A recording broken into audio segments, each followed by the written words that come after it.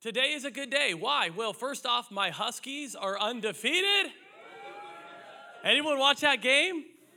Man, that was one of the best games I've seen in a while. I think God cheers for the Huskies. God backwards is dog. So I'm just saying, like, maybe he cheers for the dogs, you know. Okay, that's a stretch. I got you. That's a stretch. But listen, the Huskies, they're undefeated. It kind of reminds me of the 1991 team. I'm old enough to remember that, and man, it's looking good. So that's good. The Seahawks are first place in the NFC West, and the Seahawks are playing now, but you're here because you're committed. Jesus over Seahawks, right? Good, but the Seahawks look good. And even if you don't care about football, even if you're like, I could care less about sports, today is a good day because last night we just all got an extra hour of sleep. And I don't care who you are. An extra hour of sleep is good. Am I right?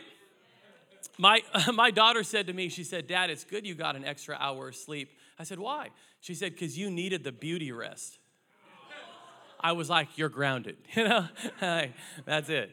But listen, we're so glad you're here today. It's a good day.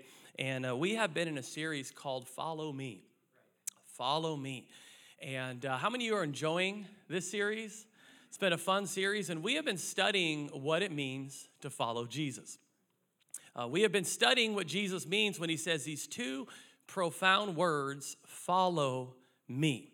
And today I want to share the next message in this series. I don't plan on speaking real long, which most of you know by now means absolutely nothing. But I don't plan on preaching real long, but I do want to share with you arguably my favorite parable in all of the Bible. I want to share with you one of my favorite stories in Scripture, and that is the story of the Good Samaritan. How many of you know that story? I love this story because the story really embodies what it means to love our neighbor.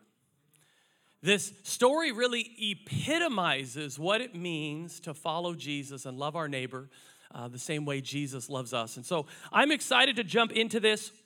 To do this, we're going to look at Luke chapter 10, and we will peek at verse 30. But before we do, let me just set the stage of what's happening here. So a religious expert asks Jesus, who is my neighbor? The greatest command is to love the Lord your God with all your heart, soul, mind, and love your neighbor as yourself. This causes a religious expert to say, who is my neighbor? Who is my neighbor? And this is what Jesus says. Verse 30. Jesus replied with a story. He says, a Jewish man was traveling from Jerusalem down to Jericho, and he was attacked by bandits. They stripped him of his clothes, beat him up, and left him half dead beside the road. By chance, a priest came along, but when he saw the man lying there, he crossed to the other side of the road and passed him by. A temple assistant or a Levite walked over and looked at him lying there, but he also passed by on the other side. Then a despised Samaritan came along, and when he saw the man, he felt compassion for him. Going over to him, the Samaritan soothed his wounds with olive oil and wine and bandaged them. Then he put the man on his own donkey and took him to an inn where he took care of him. The next day, he handed the innkeeper 2 silver coins, telling him, take care of this man. If his bill runs higher than this, I'll pay you the next time I'm here. Now, which of these 3 would you say was a neighbor to the man who was attacked by bandits? Jesus asked. And the man replied, the one who showed him mercy. Then Jesus said, yes, now go and do the same. If you would stand up with me, let's pray for a moment. I want to share a message simply called Live Like This. Jesus said, now go and do the same. What is Jesus saying? Ultimately, he's saying, live like this.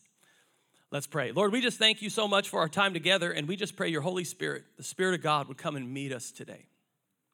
It's your Spirit that brings freedom. It's your Spirit that brings life. It's your Spirit that brings hope. It's your Spirit that brings power. It's your Spirit that transforms us today. We pray, Holy Spirit, that you would come and meet us today. We pray that you would show us what it means to be a follower of Jesus, what it means to follow you living in the 21st century, living in the time and hour we are living in. We pray you'd show us what it means to follow you. And we just thank you that you're here. And just as you're here, I just sense there's somebody, you're here today, you haven't been in church for a long time, and I just sense God's telling me to tell you that there's a reason you're here today. He has something significant for you. There's somebody else. You just got a new job. You're nervous about it. God's hand is on you. His favor is on you. You've been scared about this move, but he's got you. He's looking out for you. Lord, we just thank you for what you're doing. We pray you'd move in this place, move in our lives. And once again, we do pray the Seahawks win today. In Jesus' name. And everyone said, amen, amen. Go ahead and turn to somebody and say, we are glad you're here. Right on, right on, right on. Well, listen, every once in a while, Kim will send me to the grocery store with a list.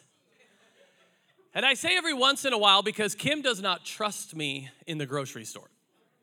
She doesn't, and rightfully so, because I always buy way too much, and more importantly, I buy way too much junk food, all right? I do. She'll send me with a very simple list. She'll say, go and buy bread or milk, eggs. Somehow I forget all of that, but I come home with steaks, you know? Yeah. I come home with ice cream. And of course, I come home with Reese's peanut butter cups because WWJD, what would Jesus do? He would get the peanut butter cups. I know it. Maybe not, but that's just what my heart says. But every once in a while, Kim will send me to the store with a list. And I remember one time, it was a few years back, she sent me to the grocery store. And for whatever reason that day, I was in a bit of a hurry. I was rushing, I was busy, we had somewhere to be. And so I'm kind of sprinting through Safeway, trying to get what I need to get. And I turn down an aisle, and I see a lady we know. And this lady is a very nice lady. This lady is a very kind lady. But this lady also kind of talks a lot, okay? And I was busy. I was in a hurry. I had somewhere to be. And so I did the only thing a good pastor could do. I turned around and I ran the other way.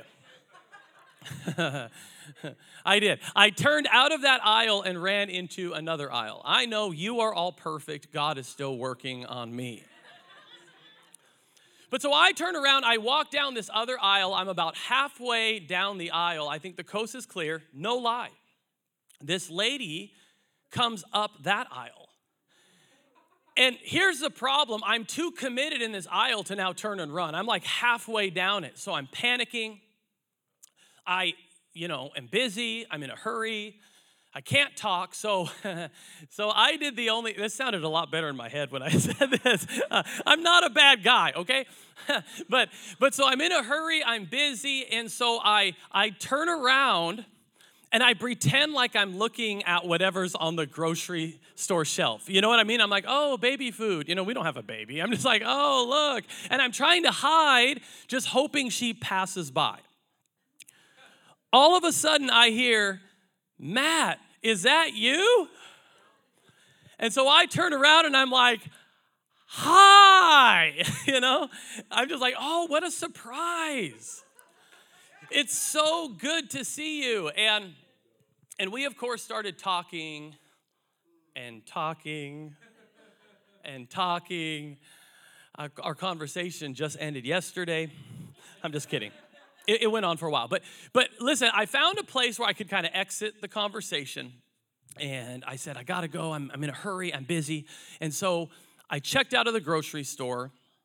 I drove home. And I unpacked my groceries. And that day, I left the store that guy who was too busy, right? I left the store that guy, even worse, that pastor who was too busy. And I share this because I think all of us can relate to this. Don't look at me with that spiritual face. You all have done this too. You've been there. We've all had moments where we get too busy for people, don't we? We get too busy for people. And maybe you're in a busy season at work. Maybe you're in a hurry like I was at the store. Maybe you are juggling so many things you don't think you have time. We've all been there. But we all have moments where we get too busy for people. But listen, if we aim to follow Jesus, then our goal will always be to prioritize people. This series is called Follow Me, and if our aim is to follow Jesus, then our priority will always be to value our neighbor, to love people, and make time for people. Because people are God's top priority. And if our aim is to follow Jesus, guess what? God's top priorities have to become our top priorities. People are at the top of God's priority list. Jesus came to this world for people. Jesus died on the cross for, wow, you're good. Jesus rose from the dead for people. People matter to God, people matter to us. Jesus loves people, we love people. And listen, I believe it's actually impossible for us to say we love God and not love people. Because these two commands are closely tied together. Love God and love people. Jesus says them in the same breath. It is impossible to say I prioritize God in my life if I'm not taking time to prioritize people and value people and love my neighbor. And so if our aim is to follow Jesus, none of us are perfect, but if our aim is to follow Jesus, our goal will be to prioritize people in our life. And that's kind of what this parable is all about. It's kind of the theme of it. Jesus is kind of hitting that we can't get too busy. We can't get in such a hurry. We can't have so much going on that we lose sight of people. That we need to love God and love people, that those are the two highest priorities for us at any given moment of our life. And if our aim is to follow Jesus, then our priority, our goal, will be to prioritize people. And so Jesus shares this parable, and there's three main characters. Someone say three. Three characters. You have the priest, say priest. Levite, say Levite. Samaritan, say Samaritan. Now, everyone listening to this parable assumed that the priest or the Levite would be the one to stop and help the man beaten, left for dead. Why? Because the priest and the Levite were the religious pillars of their society. Surely they would have the time. Surely they would be able to stop, but they don't. They pass by on the other side in this parable Jesus shares. And we're not exactly sure why they pass by. It could have been because priests in that day weren't allowed to come near a dead body. It's true. A religious law stated that if a priest came near a dead body, that priest was unable to perform priestly duties for a week.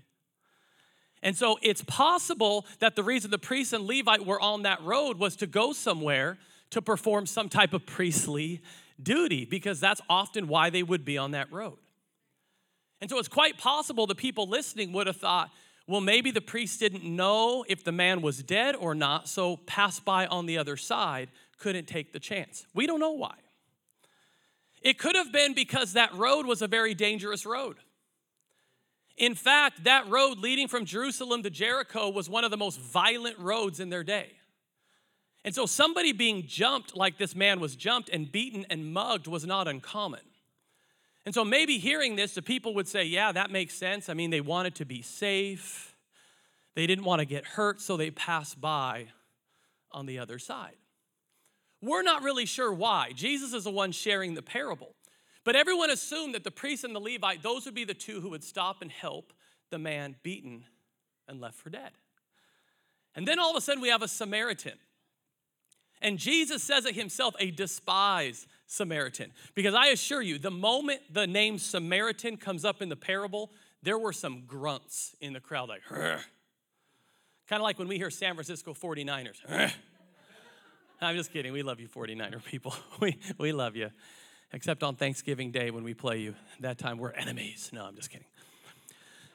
But the Samaritans were despised. And listen, time does not permit me to allow me to go back and kind of share with you the deep woven tension between the Samaritans and the Israelites, but it was real. There was bad blood, we can say. It was a thing. In fact, it goes on for generations. The tension first began all the way back in the Old Testament during the era of the kings. I mean, this went on for generation after generation. And so the moment Jesus brings up a Samaritan, the people listening are like, no way that Samaritan's going to stop and help the man beaten, left for dead. And yet that's the exact person Jesus uses to illustrate what love looks like. Because Jesus uses the most unlikely people. Maybe God's called you to something. Maybe God's put something in your heart. How can God use me? God uses the most unlikely people to do the most miraculous things on this planet. It's the most unlikely person. Jesus uses this Samaritan to embody to you and I what love looks like. He uses a despised Samaritan to really personify what compassion looks like, what care looks like, what it means to love your neighbor. And here's the compelling part. Here's the clincher. At the end of the parable, Jesus says, now you go and do the same. He says, live like this. And so I want to share with you just 3 lessons we can learn from the Samaritan. Is that okay? Yeah. Just nod your head yes. You know I will anyway. So 3 lessons we can learn from the Samaritan. 3 things we must do if we want to live like this. 3 lessons. First one is this. We need to open our eyes. Open our eyes. The first lesson we learn from the Samaritan is we need to open our eyes and see people. And not just see people the way we see people, but see people the way Jesus sees people. Look at verse 33 again. It says, then a despised Samaritan came along, and when he, what? Saw the man. He felt compassion for him. He saw him. Now, in all fairness, the priests and Levites saw the man too. But there is a difference between seeing somebody and really seeing somebody. There's a difference. The priests and Levite, they saw a man, but the Samaritan saw the man and in so many words said, I see you. You matter to me. I care about you. I see you. And if we are going to learn this lesson from the Samaritan, we need to see people, not just the way we see people, the way we see people by, what they do for a living, how much money they make, who they vote for, whatever. We need to see people the way Jesus sees people, to really see the heart of people. I'm 45 years old. Whew, it's weird to say. 45 years old, true story. When I turned 40, the day of my birthday, my eyes said, we're done. It's true. My eyes, my birthday, I opened up presents. I had cake, had a great day, went up that night to scroll on my phone, and everything was blurry. And my eyes were just like, we had a good run. We're out. You're on your own, Matt. So I'm like, I've never had this before. So I went to the eye doctor, and the eye doctor said, you need reading glasses. And I didn't want to hear that, so I was like, what does a doctor know? Whatever, doctor. So I was in denial. I didn't want to hear that. In my mind, reading glasses were for people older than me. People like my dad. Where's my dad at? Love you, Dad. Actually, he gave me my first pair of reading glasses. True story. But I thought, I'm too young. I don't need reading glasses. So the true story, I for like months, even a year, I just did not wear them. I'm like, I don't need reading glasses. But there were so many signs. You know what I mean? There were so many signs I needed glasses. I mean, I would try and text my family and I'd make so many typos because I could not see what I'm texting. Be like, Kim, what do you want for dinner? But instead, Kim, why are you such a sinner? I didn't mean that. Everything's like typos and errors. And so finally, after months, it may have been a year or two, I'm like, okay, I am going to bite the bullet, and I got reading glasses. Now, let me start by saying these are the best reading glasses the dollar store has. I'm not bragging or anything, but these are high-end dollar store glasses. So I got reading glasses, and I remember when I put them on, every time I put them on, my kids say I look old. So the moment I put on my reading glasses, I could see. Everything blurry came into focus up close. I'm like, so this is what it's like. Like, this is fantastic. I can see. But why do I share this? I share this because I think at times in life, we need to, symbolically speaking, put on our Jesus glasses. I think in life, things can get blurry. Maybe we're busy. We have so much going on. We watch news or we hear someone say, and we can get critical and we can get mad. And it's so easy to see the world the way everyone sees the world. But I think sometimes we need to put on our Jesus glasses and try and say, Jesus, what do you see? What do you see? Maybe you come in today and you're facing problems and you're facing challenges. Put on your Jesus glasses. Jesus, what do you see when you look at my problem today? What do you see when you look at the challenges I'm facing right now? And most importantly, Jesus, what do you see when you see people? Let me see people the way you see people. Let me see him the way you see him. Let me see her the way you see her. Let me see them the way you see them. Let me see people the way you see people. Show me how to love like you love.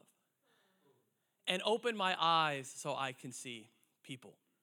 The first lesson we learned from the Samaritan is open our eyes. Open our eyes. See people the way Jesus does. Second thing is we need to open our heart. We need to open our heart. It's not enough to open our eyes and see people. We need to open our heart and say, Jesus, change my heart for people. Give me a love and a compassion. Break my heart for the things that break your heart. Look at verse 33 again. Then a despised Samaritan came along, and when he saw the man, he what? Felt compassion for him. He didn't just see him, he felt compassion for him. He didn't just open his eyes, he opened his heart. He had compassion. Say compassion. That word compassion there, it's this Greek word, splega. I don't know. I've theologically studied the text, and that word is I don't know how to say that. Sound like a minion. But that Greek word there, this is what it means, and that's what's most important. That Greek word means to care deeply on the inside, to be moved with compassion. That word there for compassion, it's that word, and it means to care deeply on the inside and to be moved with compassion. In fact, this is the same word used every time we read in Scripture that Jesus is moved with compassion. And if you read the Bible, you'll read it happens on a multiple of occasions. You will read that Jesus is somewhere, he sees people hurting, he's moved with compassion, he heals them. You'll see there's moments and places where Jesus sees people hungry, he's moved with compassion, he feeds them. It's a heart change. It's opening your heart to have compassion, to care, to say, let me see people the way you see people, but more importantly, let that also break my heart. Let that also help me have the heart for people that you have for people. A few years back, I was driving on I-5 and I was late to a meeting, and then I hit bumper to bumper traffic, and so that was fun. How many of you have ever had that happen? You're late for something and then you hit traffic. That's always a lot of fun. And so I was mad. I'm like, why is there traffic? It wasn't the time of day. There should have been traffic. And so I'm looking on my iPhone, and sure enough, there's an accident. And I was so mad at the time. I really was. I'm throwing a tantrum in my head, why can't people drive? The gas is on the right, the pedal's on the left, your brain is in your head, let's use it. I'm throwing a tantrum. It's everyone else's fault that I'm late to my meeting. We've all been there, right? And I'm frustrated. Well, what's interesting, as I got closer to the crash, my demeanor changed. As I got closer to the accident, my heart kind of broke because I was able to see the impact. And I could see the fire trucks, I could see the ambulance, I could see the glass everywhere. One car was flipped on its side. Another car was so badly crunched that first responders are trying to pry the doors open. And I see a woman standing there. In my mind, it looked to be maybe a mom of a kid in the car, and she's crying. And all of a sudden, my meeting didn't matter that much. All of a sudden, something kind of shifted in me. And what's interesting is when I was a mile away, it was so easy to be judgmental. When I was a distance away, when I was far away, it was so easy to point the finger, say, why can't you drive? But when I got closer, it impacted my heart. When I got closer, it impacted my soul. And I say this because I think it's so easy for us when we're a mile away from people to have all of our opinions. When we're a mile away from what someone's going through and their situation, it's so easy for us to point the finger and say, well, you should have. Well, you shouldn't have. I mean, you could have. You could have not have. And it's so easy for us to do. But as we get closer to people, all of a sudden our hearts begin to change a little bit, don't they? And all of a sudden, all the judgment gets traded for grace. And all of a sudden, all the legalism gets traded for love. And all of a sudden, all of the mandates and you should haves and you could haves gets traded for mercy. And instead of pointing a finger, we're quick to lend a hand and help someone up and display love to them. Now, I still may not like the way you drive. I still may not agree with your driving, okay? And listen, we may not agree with people. We may not agree with their choices. We may not agree with what they do. But the calling on every one of our lives is to love people and have compassion for people and open up our hearts to people. And the second lesson we learn from the Samaritan is we open our hearts. We open our hearts. And lastly, and Keys, you can come up here. I'll be done here in about 3 hours. The third lesson we learn from the Samaritan is we need to open our hands. It's not enough just to open our eyes and see. It's not enough to open our hearts and feel. We need to open up our hands and do something. To give, to help, to get involved, to be part of the situation and the solution. Look at verse 34 again. It says, going over to him. What does that mean? It means the Samaritan stopped what he was doing. He inconvenienced himself that whatever plans the Samaritan had for that day, those plans changed because there was somebody hurting. The Samaritan soothed his wounds with olive oil and wine and bandaged them. What does that mean? He showed love. He met an immediate need. I've shared this before, but St. Francis of Assisi, he has a quote, preach the gospel at all times, use words when necessary. Preach the gospel at all times, but use words when necessary. What does that mean? It means the loudest message we will ever preach is the life we live. It means the most profound sermon we ever preach is the love we have for people and how we live. If not, Corinthians says we're just a clashing cymbal, making noise. Then he put the man on his own donkey. He got him an Uber. Uber donkey. And he took him to the Holiday Inn. That's my paraphrase. And he took care of him. This is where it gets real. This is where it gets real. The next day, he handed the innkeeper 2 silver coins. How much is that? 2 days of work. He hands him 2 days worth of wages. How much is that? A few $100, $600, $2,000. Probably different for all of us. 2 days of work. What's interesting is he got involved and it cost him something. Why? Because love will always cost you something. Love isn't even love until it costs you something. Ask Jesus. It cost him something. And listen how it ends. He says, take care of this man. If his bill runs higher than this, I'll pay you the next time I'm here. The next time I'm here? Did this Samaritan make it a habit of helping hurting people? I don't know. Jesus is the one sharing the parable. But this is when the parable now becomes real life, because he looks at the people and ultimately he looks at us today. He says, now you go and do the same. He says, this was just a story, but this is also real life. Now you go and live like this. I think all of us could agree we're busy. Are we? We're busy. Busy. The way the world's busy. If you ask any person how they're doing, they'll answer busy. You're not allowed to answer any other way, I guess. How you doing? Busy. How are you doing? Tired. How are you doing? Busy and tired from telling you how busy and tired I am. Just busy and tired. We're busy. But you know what also is interesting? We're busy, but so many of us are also bored. How's that possible? How is it possible to be busy but bored? Those are opposite things. It's like an oxymoron. It's like almond joy.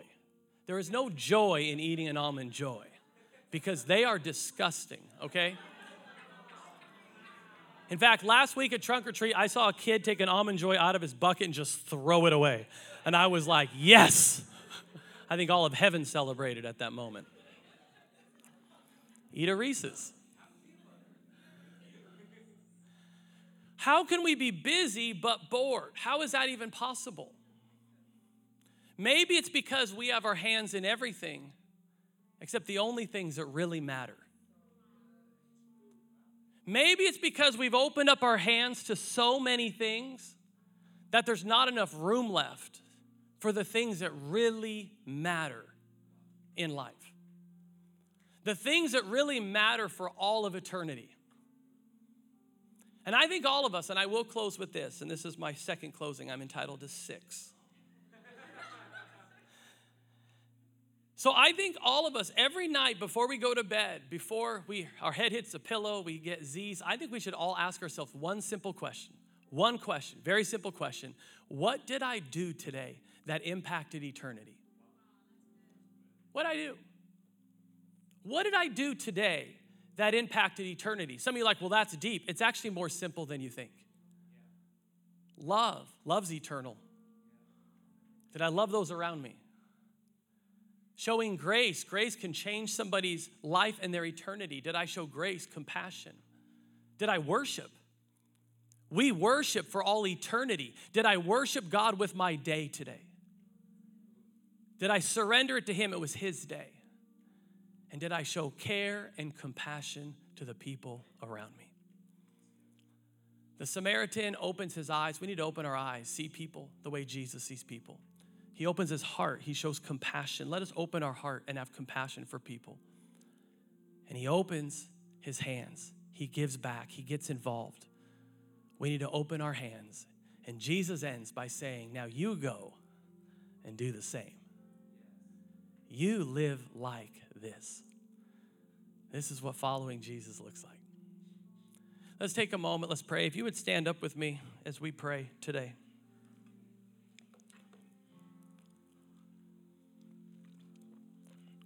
You know, we're entering a season. It's interesting over the holidays.